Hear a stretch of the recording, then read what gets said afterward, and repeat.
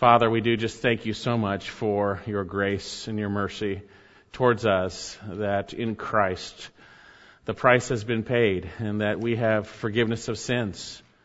And because the price is paid, you can declare that we in Christ are righteous as we have his righteousness. We praise you for that.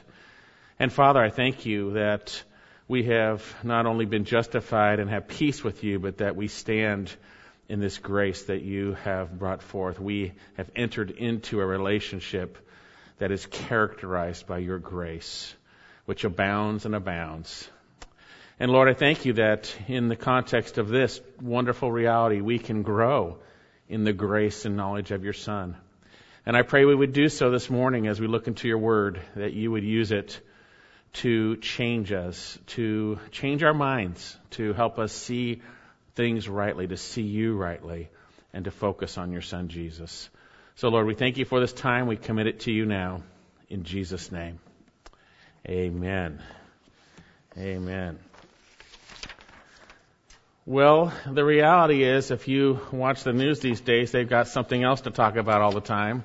And now it's the coronavirus, as every minute of the day is consumed with the news of everything going on with that.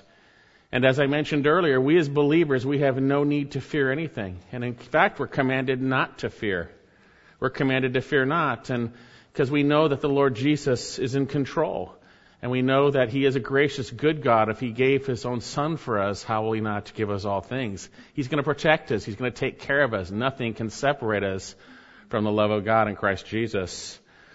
And yet there are those difficulties that come along, diseases, things like that, and, whatever it might be, sickness. There are trials that come along, and we need to struggle at times, or we do struggle at times, to keep our eyes on the Lord rather than on these things. Now, for believers, not only do we have the struggles of the world, everyone seems to be struggling with this possibility of what could happen, but we have the struggles that come for following Jesus Christ.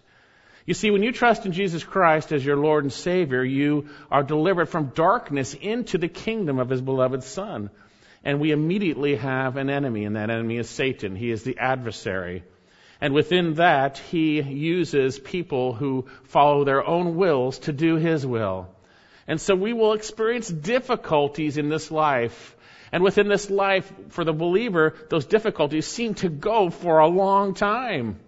Initially when we came to faith, we were thankful that we understood those things came with coming to Christ. But over time, sometimes those difficulties can weigh upon us as you follow Christ. And so with that in mind, we need to realize that we are in a spiritual struggle. We are in a fight, a temporal fight on our way to eternal glory. Now within that, I think we're going to need to realize, and I think you probably do, that this fight is actually a battle to trust Jesus or not. That's really the battle. Do we trust Jesus, or are we leaning on our own understanding, thinking about things apart from the way that he has revealed them in his word? Do we believe what he has said and thus act upon what he has said? You see, we are in a race right now. We are in a race unto glory.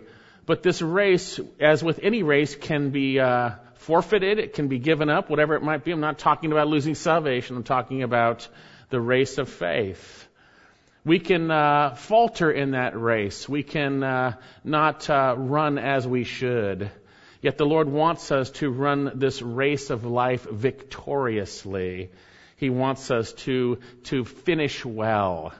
And so with that in mind, I felt we would take a break from our series in 1 Thessalonians and take a look at a passage that I think, I know I needed to be reminded of, but I hope you recognize you need to be reminded too, where we're going to see just that, how we can run the race of the Christian life victoriously. Turn with me to the book of Hebrews, chapter 12, and we're going to be looking at verses 1 through 3. Now, the context of the book of Hebrews, the unknown author, inspired by the Spirit, is writing sometime after the resurrection of Christ and his ascension, and before the destruction of the temple in 70 AD. Now, we know this letter was written exclusively to Hebrew believers who were suffering for their faith. And within that, there were a group of those who had a said faith but had not turned to Jesus Christ yet. And the trials and troubles for following Jesus, externally at least, were tempting them to turn back to Judaism. That which, if they did, they would have no way to come back to the true way of salvation through Jesus Christ, which they hadn't trusted in yet. And so there are many warnings in this book to listen to the Lord Jesus, to listen to Him. But within that, there's the encouragement for true believers in this book. Encouragement for true believers to endure.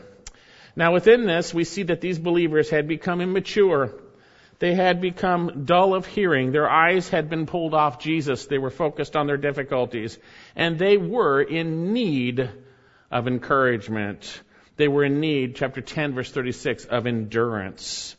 And so to encourage these believers to hold fast their confession of faith in Jesus, and to exhort those of said faith not to turn away from the only source of salvation, Jesus Christ, we see that the author puts forth and shares Jesus Christ, that this book is about Jesus. It's about Jesus, who is superior to he and his new covenant are superior to that old covenant, which is a type and shadow of what would come. And throughout the book, the author lays the case, first of all, that Jesus is superior to the angels, the messengers of the old covenant. He is superior to Moses, the apostle of the old covenant. And that he is also a superior high priest who mediates a superior covenant based on his superior once-for-all sacrifice, which brought eternal redemption and the forgiveness of sins and thus access to God. And so after sharing that tremendous reality coming up to chapter 10, we see that what our response should be to so great a salvation. We are to be continually drawing near in faith, hoping continually in Him, and loving by loving and serving His body. Now, if that's not happening, then I'm telling you right now, you got some problems in your life. Because the reality is when our eyes get off of Jesus on our troubles, we have problems in our lives. And so we need to get refocused. We need to see where we have erred. We need to confess when we are off and get right and focus on Jesus. And God is so gracious because He wants us to endure. He wants us to be victorious to the end. Now, after a serious warning in chapter 10, which hinged on the negative command to not forsake your assembling together, lest these believers, the true ones within the midst of that group, feel that they had apostatized, by way of encouragement, they are encouraged to endure.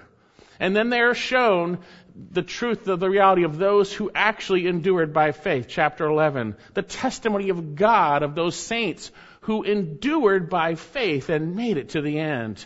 And then we come into our chapter in chapter 12, in which we're going to see how we can fight this fight of faith, run this race of faith victoriously. Chapter 12 of the book of Hebrews, verse 1.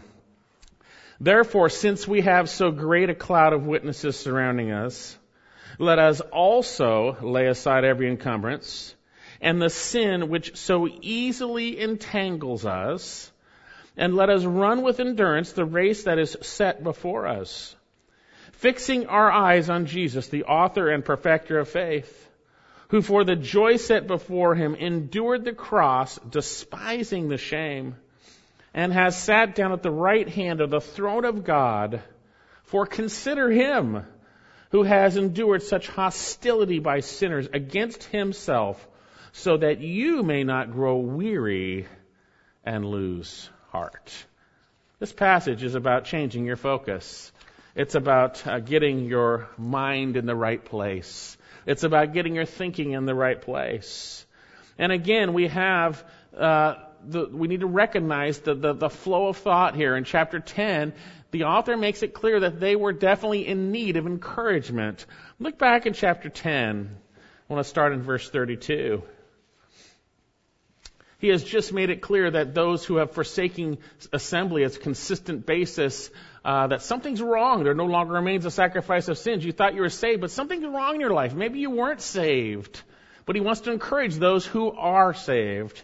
And he says, but, verse 32, remember the former days when after being enlightened you endured a great conflict of sufferings.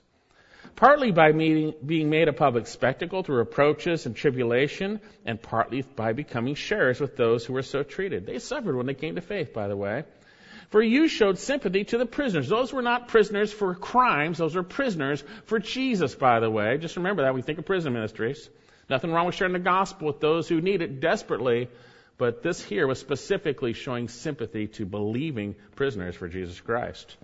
And accepted joyfully the Caesar of your property, knowing that you have for yourselves a better possession and an abiding one. Therefore, do not throw away your confidence, which has a great reward. Don't weary and give up. He's going to say that in the midst of the difficulties you're experiencing. Don't do that. For you have need of endurance, so that when you have done the will of God, you may receive what was promised. So then, these Hebrews had suffered greatly for following Jesus, and time had passed. They initially had responded rightly, but time had passed, just like for you and I. When the long-term reality of the difficulties for following Christ sets in, we can sometimes become discouraged. And so how are we to respond? How can we run this race victoriously? Well, I think we're going to see today that God places us in the race He wants us to run. Some of us are not even on the right race, by the way, the wrong racetrack. And He says He places us there. We'll see that. And we need to be encouraged by those in whom God testifies came through victoriously. And then we're exhorted to run in a way in which we do not and are not hindered by hindrances and sin, and then do so with endurance, fixing our eyes on Jesus Christ. So then, how can we live the Christian life victoriously? Notice, first of all, we need to be in the right race. We need to be in the right race. Some of you may be running, thinking you're following Jesus, but you're a believer, but you're not running the race He set before you. You're running a race you set before you. And we need to see that it's the one that He does. Chapter 12, verse 1.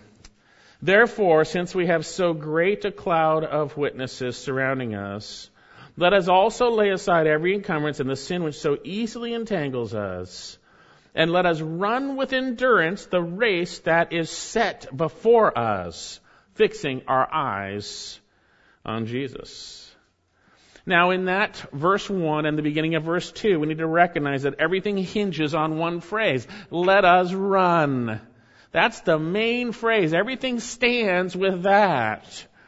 Laying aside every encumbrance, let us run with endurance. Let us run with endurance the race that is set before us. Let us run with endurance, fixing our eyes on Jesus. Run, doing these things. Now, who is the us here? Obviously, it's the writer, but he includes those who, I believe, very clearly have faith in Jesus Christ. They are those who have had their sins forgiven by the means of the once-for-all sacrifice of Jesus Christ, who now can draw near with confidence and enter the holy place by the blood of Jesus. It speaks of the redeemed. That is who the us is here. So we believers are to run, but what is it that we are to run? Middle of verse 1, let us run with endurance the race that is set before us. The author uses the metaphor of a race, of an athletic contest. And he says this race is set upon before us. The term race is a familiar word, agona. It speaks of something that's agonizing. And indeed, an athletic contest of those days would be agonizing. It would take all of your energy and focus to win that race. And so he uses that. The word also includes the idea of exertion and self-denial in the face of opposition, conflict, and struggle. That certainly is reality for like the race metaphor. You'd see that. So then, we see here we are to run the race that is set before us. The word is also used later on and translated in the context of the good fight of faith, the good agona, the good race or fight. This race is a battle. It's not simply running. There's a battle in the race. 1 Timothy chapter 6, verse 12, fight the good agona of faith, or the good fight of faith. It's about faith, by the way. Take hold of the eternal life to which you were called, and you made the good confession in the presence of many witnesses. Paul, at the end of his life, 2 Timothy chapter 4, verse 7, I have fought the good fight. Boy, I want to, by His grace, to be able to say that at the end of my life. I hope you do too. I have fought the good fight. I have finished the course. I have kept the faith. That's not bragging. That's because Christ was faithful. Paul functioned by the grace of God. And so then we have this race. It's the good fight of faith. It's the good fight of faith. It's a race. It's a struggle. It's a fight. We are in a serious spiritual struggle, and the struggle centers around trusting in Jesus Christ or not. And not just simple a blind trust, but a trust based on what He has said. A trust based on what He has said. Believing Him, thus obeying Him and doing His will. Because if you believe Him, you'll do what He says. If you don't, you may understand, you may believe like the demons. You don't, you're not going to. It's a good fight. It's a good fight of faith to trust Jesus in the midst of opposition. And indeed, Satan and his minions oppose us, and the world is going to oppose, as the world's going the opposite direction. And we are constantly tempted with our unredeemed flesh. Remember, brothers and sisters, we are in a race, and it is a temporal struggle. It is a difficult yet good fight of faith. Not a bad fight, it's a good fight. It's a good fight of faith. It's a battle to trust the Lord Jesus. Don't buy into the packaged health and wealth gospels these days. Come experience spiritual ease, relax, and enjoy the show. Don't buy into that. It is a battle to trust Jesus. Before, you didn't trust Him at all. You just lived your own will. There's no battle. There's only difficulties because of consequences and other sinners, right? But now you trust Jesus. There's this added reality of the difficulty that comes for trusting Jesus Christ. We are in a temporal fight. We are awaiting the glories to follow. So we are in a good race, but it's difficult, and we are in need of endurance. We are in need of endurance. So what does God want us to know about this race? Back in our passage, notice it says the race that is set before us. Set before us. The term set before means that which is exposed to view or on public display. It was used also to speak of dead bodies exposed for viewing at that time. It speaks of being publicly displayed. The race is before us. It is publicly known what we are to run in. And how is it publicly known? It's revealed in the Word of God.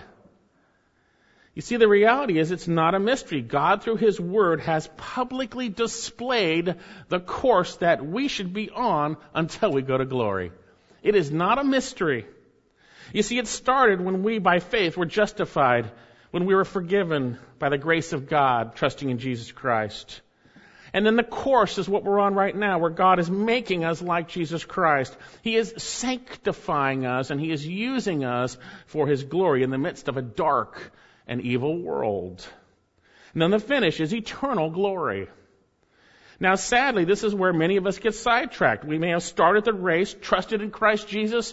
We've been justified by faith, but we have lost our way because we are not understanding from the Word of God what the way is.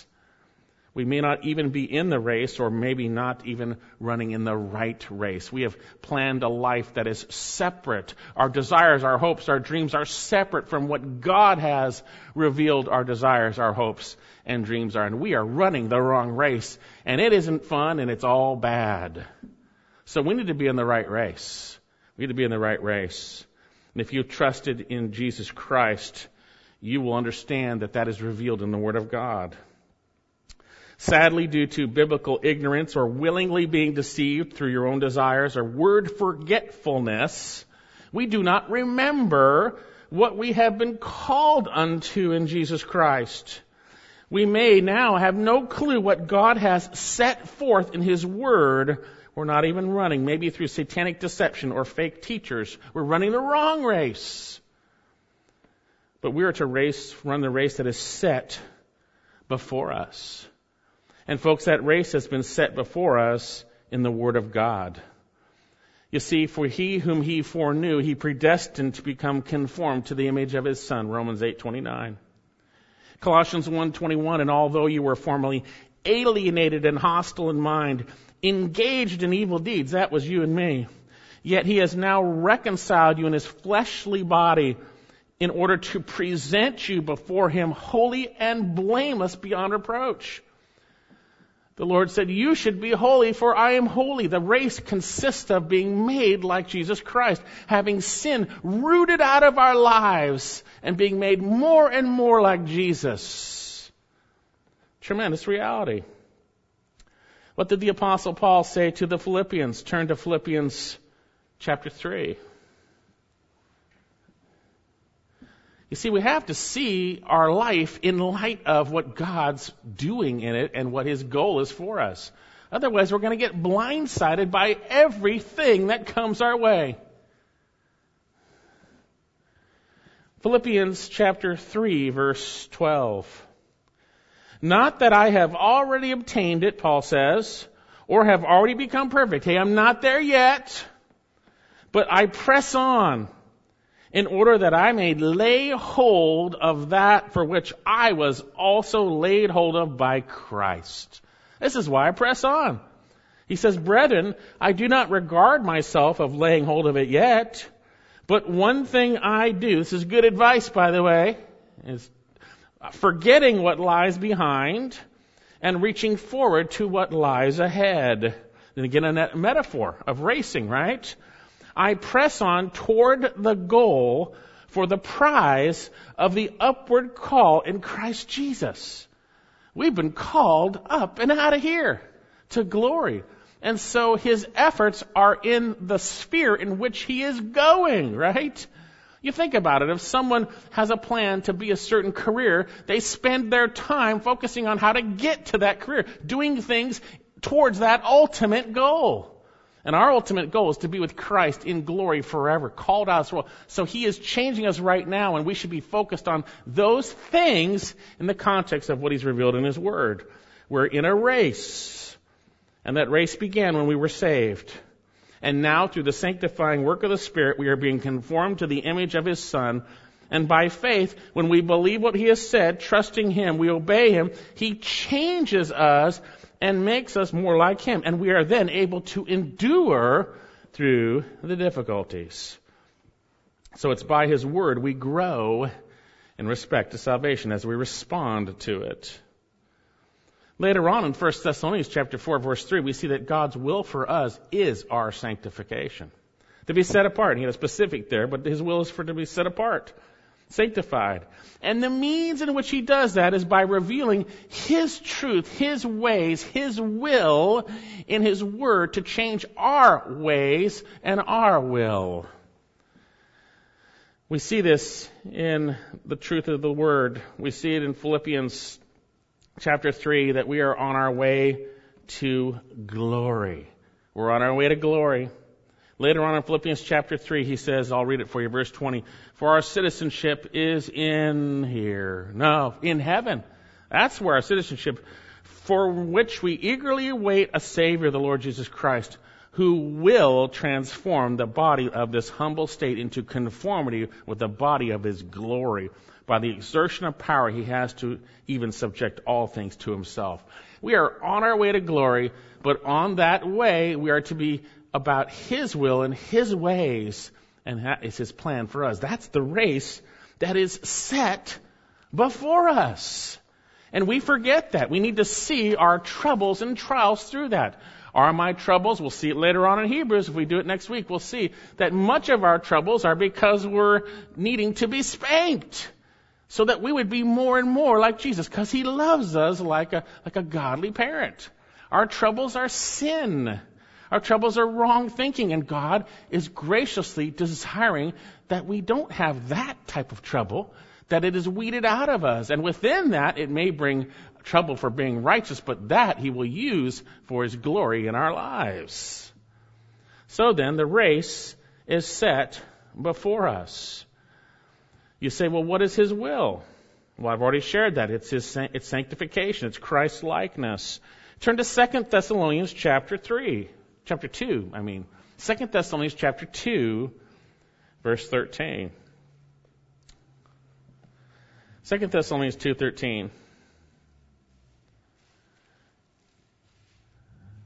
But we should always give thanks to God for you, beloved brethren by the Lord, because God has chosen you from the beginning for, notice this, salvation through sanctification by the Spirit and faith in the truth. Salvation through sanctification by the Spirit through faith in the truth. That's the process.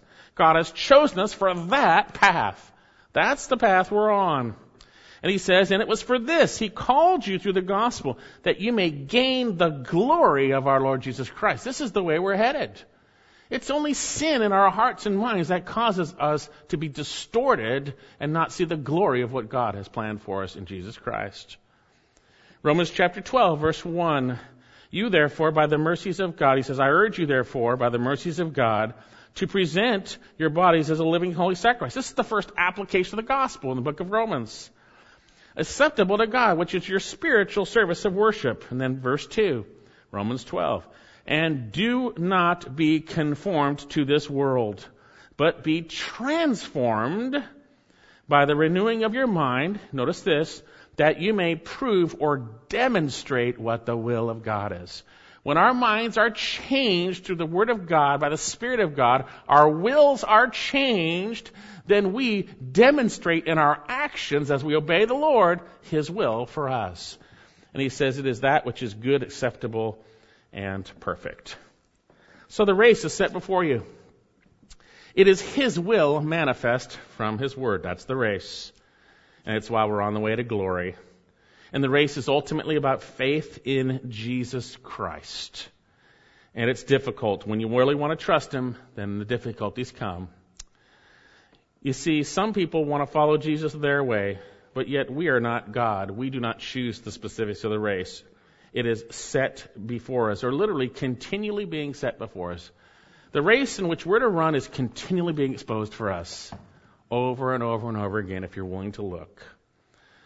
So then, the Christian life is the good fight of faith to trust the Lord God and to obey His word over all the voices of the flesh, Satan, our desires, this passing world. And the race is lined with temptation, suffering, continual attacks from the most powerful foe. Yet there is a peace and a joy in the midst if we are actually on the course, fixing our eyes, as we will see, on Jesus. So it's temporal. The race is set before you, and it is time to run. Are you running? Are you in the race, or is your life about your problems? Or is it about trusting Jesus Christ, obeying Him regardless of what is going on around you? Regardless of the difficulties in your life? Is it about trusting Jesus personally in every response? Is it about trusting Jesus personally in every situation, obeying Him, desiring to do so, when failing, confessing and being forgiven? That's the race of faith. That's the race of faith. So then, notice back in our passage, he says, therefore, since we have so great a cloud of witnesses, let us also lay aside every encumbrance and the sin which so easily entangles us, and let us run with endurance the race that is set before us. He begins our passage with the word therefore. Now, in the Greek language, there are many different ways to say therefore. And within this happens to be 3 of them put together, which means it's emphatic. Therefore, he says, since we have this, run the race with endurance that's set before you. So we need to understand what this therefore is there for. And so you might remember, Will read part of it earlier, that in chapter 11, God is testifying of, He is witnessing of the fact of those who trusted Him and endured to the end. That's what chapter 11 is about. It is not their personal testifying. It is God testifying of them that they made it to the end. And so we have in the beginning of our passage, therefore, since we have so great a cloud of witnesses surrounding us. Now, this isn't like some people have taught, this great cloud, a bunch of saints in heaven cheering us on right now. They're in this Colosseum, this heavenly Colosseum going, go Greg! No, they're not doing that right now. That's not what this is saying. It is those who have been testified of. They are those who are witnesses to, by God's testimony, that the race can be run to the end through faith and endured to the end. Remember, in chapter 11, it's about faith, right? quick read reveals it's the Old Testament that these saints that are revealed here, that their lives were characterized by faith and that they endured. We see faith from start to finish. Abel offered an acceptable sacrifice by faith. That was the start. Enoch walked with God, pleasing him by faith, and was taken without dying. That's the end. And then there are more examples. Noah, by reverent faith, obeyed God and built an ark after being warned. He listened to God's word and he did it. Are you like Noah in that sense, listening to what he says and acting on it?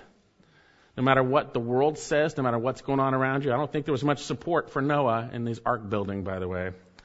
Abraham, by faith, obeyed God, living as a foreigner in the land of promise, ultimately looking forward to his heavenly home. He, by faith, obeyed God by offering up Isaac.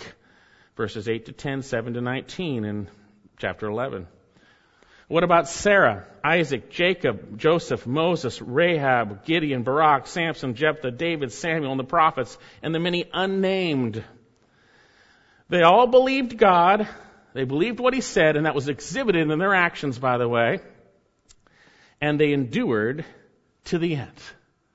They are normal people, even messed up, yet they believed God and his word and thus obeyed and endured. And their testimonies are summarized in chapter 11, but they are exposed throughout the scriptures. They endured and fought the good fight to the end. And God testifies of them. They ran the race that was set before them, and they made it. And they made it. They finished. They won. They fought the good fight to the end. What would be said about you by God? Would he testify of you the same as those as we read in Hebrews 11? So these are witnesses in the sense that their lives and deaths bear testimony that the race can be run successfully in the midst of great difficulty. They believed, they trusted, they obeyed, and they endured to the end. Therefore, since we have so great a cloud of witnesses, cloud means a large amount in unity in a sense. Great cloud of witnesses surrounding us. The term surrounding means encircling, encompassing us. They're everywhere. They're all throughout the scriptures. They're everywhere. Look and see those who endured by faith.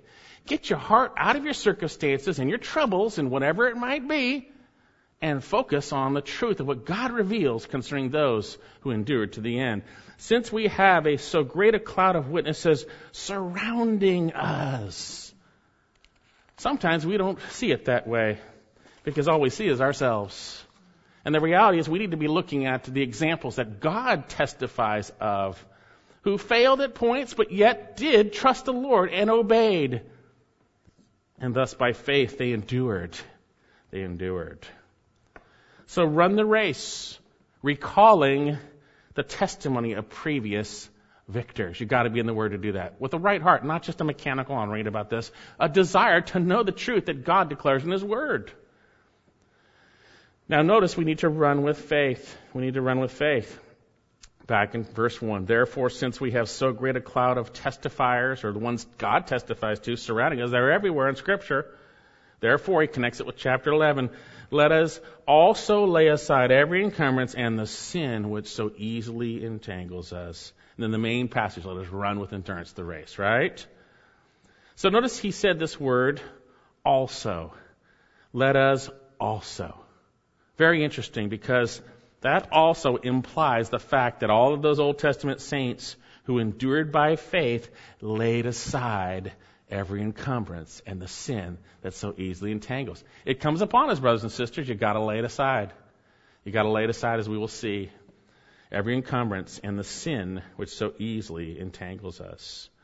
Well, what are these encumbrances, first of all, that we are to lay aside? The term lay aside speaks of taking off a garment, like of a clothes, getting rid of, giving it away over there, right? Taking it off, getting rid of it, getting rid of it. So also, like they did, laying aside every encumbrance, run. That's what the focus is. That's what the focus is. So what is it we are to simply lay aside or get rid of? First of all, he says every encumbrance. The term encumbrance simply means weight. And again, within the running metaphor, if you were a runner and you were weighed down by something, you are not going to run well in the race. You're not going to run well. Now, weights and encumbrances may not necessarily be outright sin. It could be, but maybe not necessarily. They are simply things, as we will see, that hinder our faith in Jesus. Things that hinder our faith. They may be actually good things. But if they get in the way of us being in His Word and trusting in Him, they are an encumbrance. They're an encumbrance. Notice He doesn't explain what they are because there are all kinds of different possibilities for each and every one of us. It is whatever weighs you down in this good fight of faith. Whatever causes you to have your eyes pulled off of Jesus, maybe good things, whatever it might be.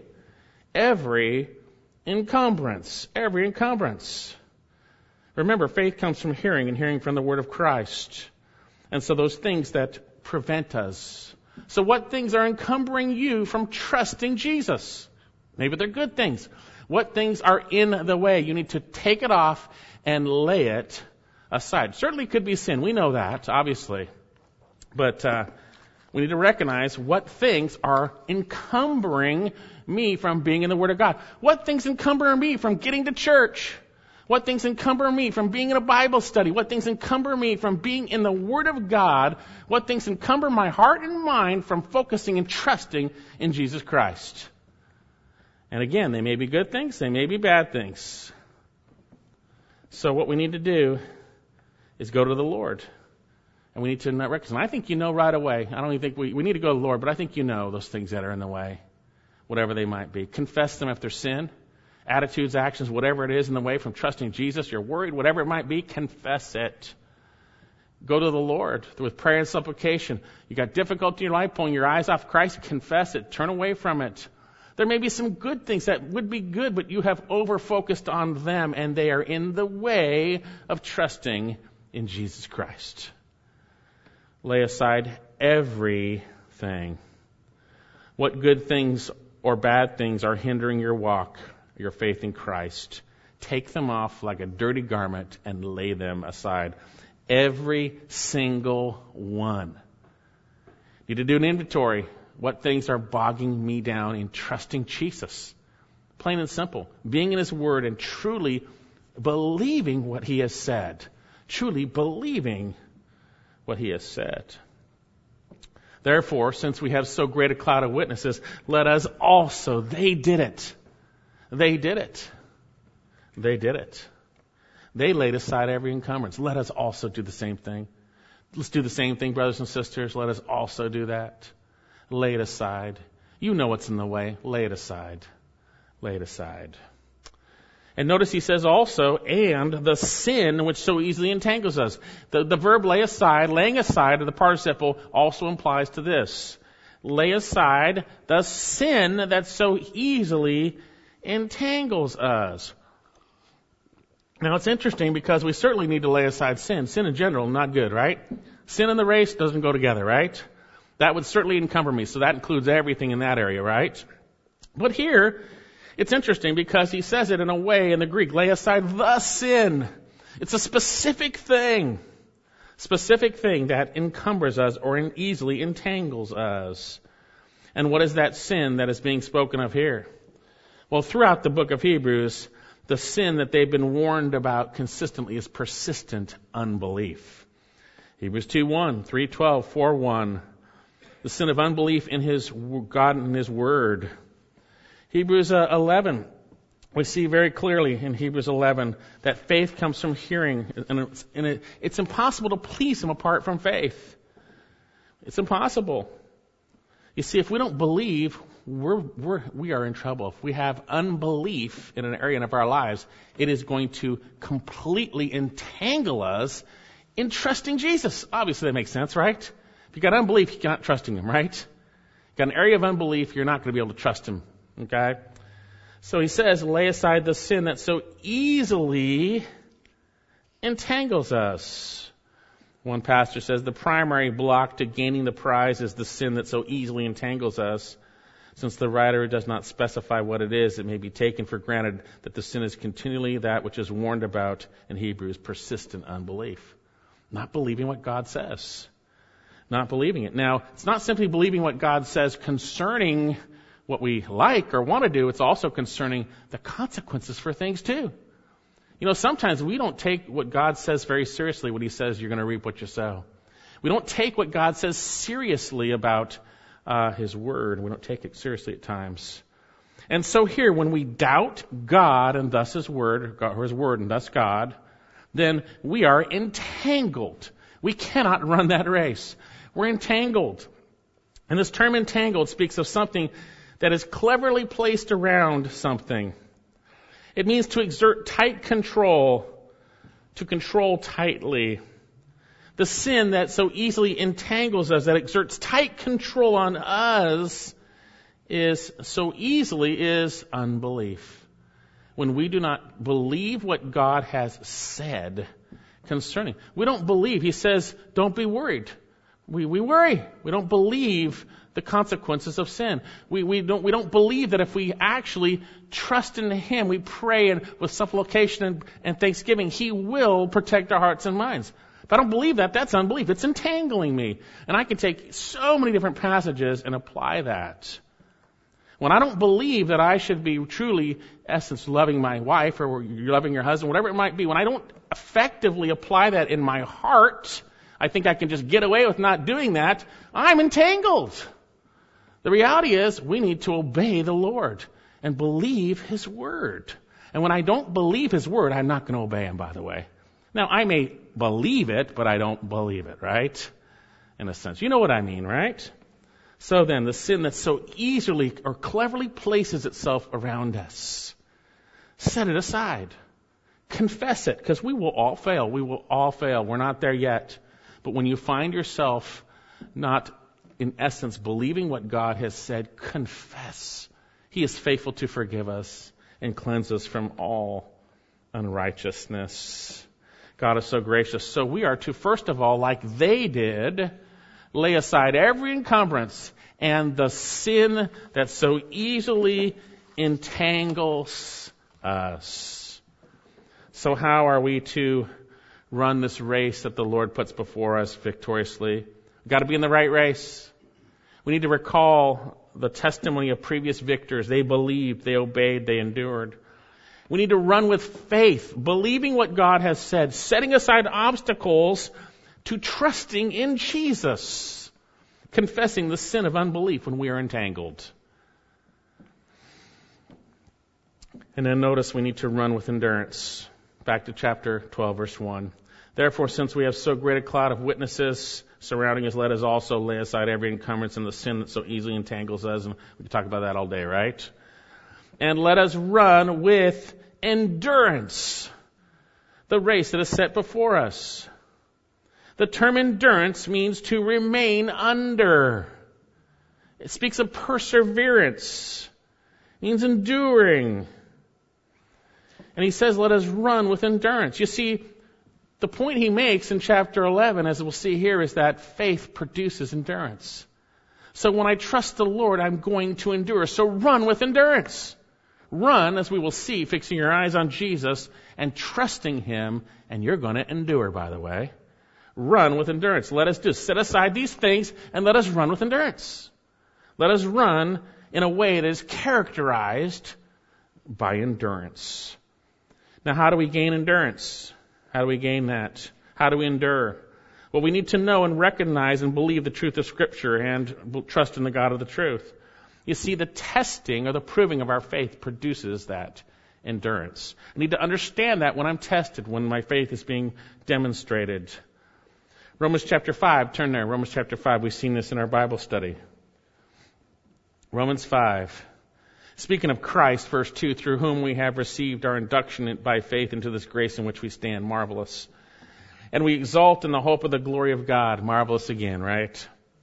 And not only this, but we exult in our tribulations, knowing, and you need to know it. See, when I believe God's word, then I'm going to endure, by the way.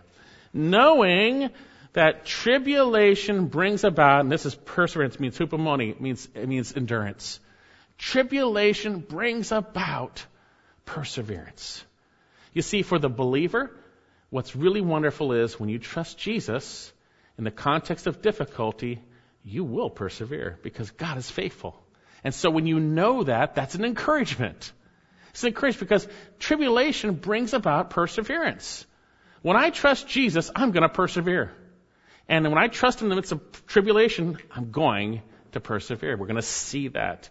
It brings about, or it demonstrates it. James 1:2, consider it all joy, my brethren, when you encounter various trials, knowing that the testing of your faith, or the proving of your faith, produces endurance. You see, when you trust Jesus and that faith is proven, you endure. When that faith is proven genuine, the result is endurance. It's about faith in Jesus, folks. The endurance comes on the backside. You will endure. So run with endurance, setting aside those obstacles to faith, confessing when we don't trust.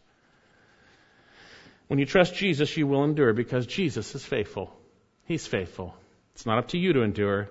It's up to Him, and He's faithful. Trust Jesus. Trust Jesus. And how many believers fail at this point when things get tough in the good fight of faith? Believers squeeze out from under the difficulties, pulling their eyes off Jesus, stop trusting Him, and guess what? You don't endure. Remember Peter? Peter is asked to come out, walk on the water to Jesus, and he does. And then seeing the wind and the waves, he began to sink. He got his eyes off of Jesus, by the way. He began to sink. We're going to see we need to fix our eyes on Jesus. Trust in Him. Are there any areas where you are sinking in your trials you're not enduring? Turn to Jesus. Trust in Him. Believe what He has said. Trust in Him, and you are going to endure. It's going to be proven. Your faith will be proven when you trust Jesus. So how can we run the race that the Lord puts before us victoriously? Run the right race, recalling the testimony of previous victors. Run with faith, setting aside obstacles to trusting in Jesus and believing His word. Confess unbelief. Run, letting faith bring about its result, endurance. And then notice, as we finish this passage, we are to run with focus on Jesus alone. We are to consider Him. We're to consider Him and His work on the cross so that we would not grow weary and lose heart. Verse 1 again, chapter 12, therefore, since we have so great a cloud of witnesses surrounding us, let us lay aside every encumbrance, also lay aside every encumbrance, and the sin which so easily entangles us, and let us run with endurance the race that is set before us, fixing our eyes on Jesus, the author and perfecter or finisher of faith, who for the joy set before Him endured the cross, despising the shame, and has sat down at the right hand of the throne of God. Fix your eyes on Jesus, as we'll see, the beginning and the end of faith, the author and finisher, the one who made it to the end. The one in whom you trust, you will make it to the end too. The perfect example of trust and victory in the context of God's will and ways. He says here, notice, fixing our eyes on Jesus. He could have said the Lord. He could have said Christ. He says Jesus. Jesus is His human name. You see, God the Son took on human flesh. He became like us, born of a woman. He lived the perfect life. He understands the sin of this world, not from being a sinner, but from experiencing it in His own creation. He understands the difficulties. He understands temptation in humanity like we do. We see that He took on human flesh. He dwelt among us. He learned obedience from the things He suffered.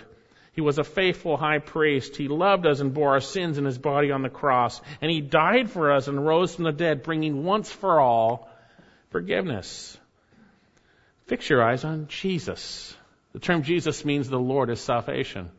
The Lord, the great I am, is the one who saves. And you shall name Him Jesus, the angel told Joseph, for He shall save His people from their sins. Name Him Jesus. Fix your eyes on Jesus, our God who became like us, who lived the perfect life, who entrusted Himself to the Father, who lived the life of faith perfectly from start to finish. Keep your eyes on Him and you will endure to the end. Keep your eyes on Him. Notice what he says, fixing our eyes. The term comes from the Greek authorao. It literally means looking away from something to fix your eyes on something. And so often we don't look away from what we're focused on, right? We need to fix our eyes on Jesus to the exclusion of the other stuff. You got relational problems, get your eyes off of those and fix your eyes on Jesus.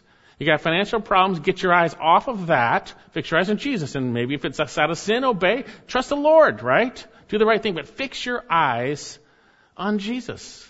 You got problems? Fix your eyes on Jesus. Get your eyes off of those problems. If you don't do that, you're going to sink. You're not going to run the race well. You're going to fail. Fixing our eyes on Jesus. Looking unto Him with undivided attention. I'm going to look at Him. What am I going to look at? What am I going to look at? What aspects should I fix my eyes concerning Him? Well, throughout the Word, we see that the Word focuses on Jesus Christ.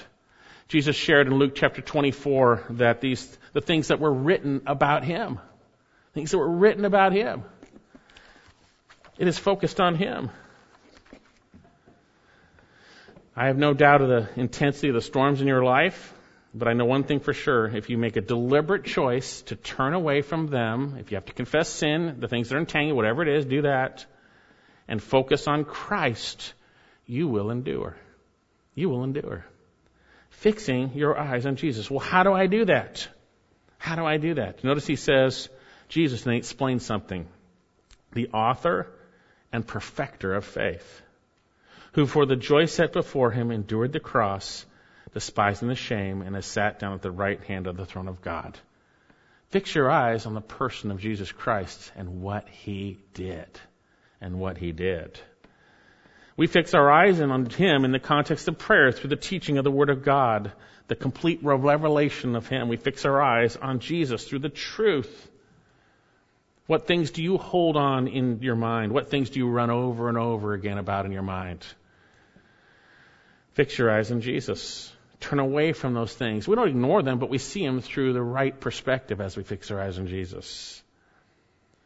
Practical ways to fix our eyes on Jesus. What was the early church devoted to? The apostles teaching, the breaking of bread, fellowship, and prayer. Show me someone that's not faithfully around the body of Christ, I will show you someone who's not fixed on Jesus, to be honest with you. You'll say, well, I love Jesus, but that will be manifest in the desire to serve Him and be around His people. What wife would believe a husband who proclaims his love? Trash can there. What wife would believe a husband who proclaims his love for her but never is around? It's not love, right? So then, we are to fix our eyes. And I say, show me someone who's not hypocritically focused on the Word, but truly focused on the Lord through His Word, prayer, and His people, and I'll show you someone fixing their eyes on Jesus. So what are we to fix our eyes? What does the author direct us to look at? Notice as we finish, he says, fixing our eyes on Jesus, the author and perfecter of faith. The term author, archagos, speaks of one who goes first on the path, hence a leader or a trailblazer, initiator. The term completer or perfecter comes from the word teleos. It speaks of finisher or someone who completes, brings something to a conclusion. He is the one who shows us the perfect picture of faith from start to finish. You want to know what faith looks like? Look at Jesus. God in human flesh did not hold on to His prerogative of deity, but He humbled Himself by becoming obedient to the point of death on the cross. He kept entrusting Himself to the one who judges righteously. He had all His own power at His avail, but He didn't use that. We have none of our own power at our avail. But we too, like Christ, when we see Him as He is, and we exemplify what He has done by trusting in Him, we see that He is faithful and that we too will finish. He is the author and perfecter, finisher of faith. One pastor writes about this. He says, Jesus, in His humanity, has gone before us and kept the faith. He knows the need for it. He Himself ran the race. He laid aside every weight, every tie, family and friends. He set His face against the popular sin of unbelief and daily lived in patient perseverance, trusting His Father to work out everything. He set the perfect example. Fix your eyes on Jesus. And notice what else he says. Notice what else he says. He says, the author and perfecter of our faith, who for the joy set before him endured the cross, despising the shame, and has sat down at the right hand of the throne of glory. He had an eternal perspective that helped him in the context. He believed the truth. He walked by faith. Amazing thing. God in human flesh walked by faith. And for the joy set before him, he endured the cross. He remained under the suffering of the shameful cross. He endured it. You see, Jesus, being fully God and fully man, went through the greatest trial any man could go through. Yes, people have been crucified, people died, but no one has ever left his exalted heavenly state, being God, to enter the sinful state of his creation, to lead the perfect holiness and sphere of God, to enter into the sinful sphere of man, yet without sin. To relinquish his divine prerogative and walk by obedient faith, doing the Father's will. To be put to death on a cross to bear the sins of the world, the Holy Son of God bearing our sin on the cross. No one has suffered shamefully like this, but he remained under. He remained under. He trusted from start to finish.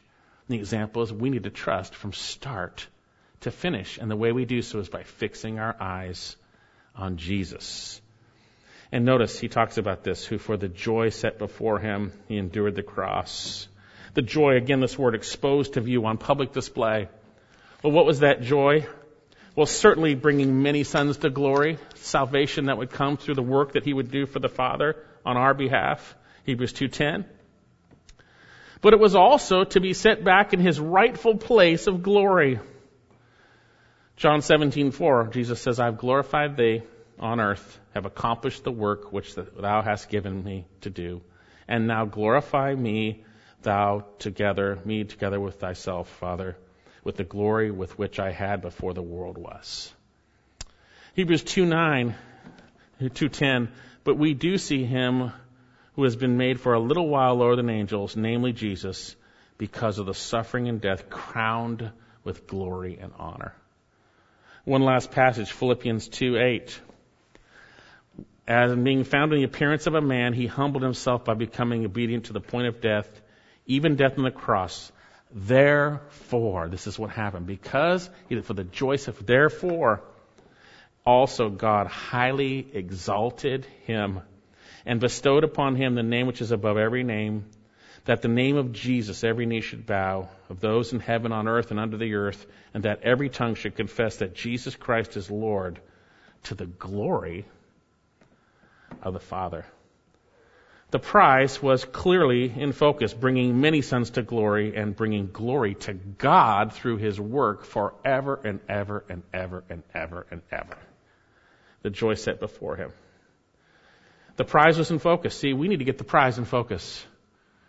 The prize of eternity with our Lord in the context of his glorious truth that he has revealed for those who run the race with endurance, who fight the good fight of faith to the end. Yes, if you trust in Christ, you'll all be saved, but eternity is going to be much different for different people, by the way, based on those rewards for what you did in the body, if you trusted the Lord or not, for the joy set before. And how was it that Jesus, God in human flesh, endured to the end? We see in 1 Peter 2, and I don't have time to read it, but I'm going to share it with you. He kept entrusting himself to the one who judges righteously. That's our example. Fix your eyes on Jesus. Look at what he did. He trusted, and to the end, and what happened through what he did brought about our salvation. For the joy set before him, he did it for us and for his glory. And when we trust the Lord, he brings about what he has planned for us for all eternity, for his glory. For his glory, forever and ever.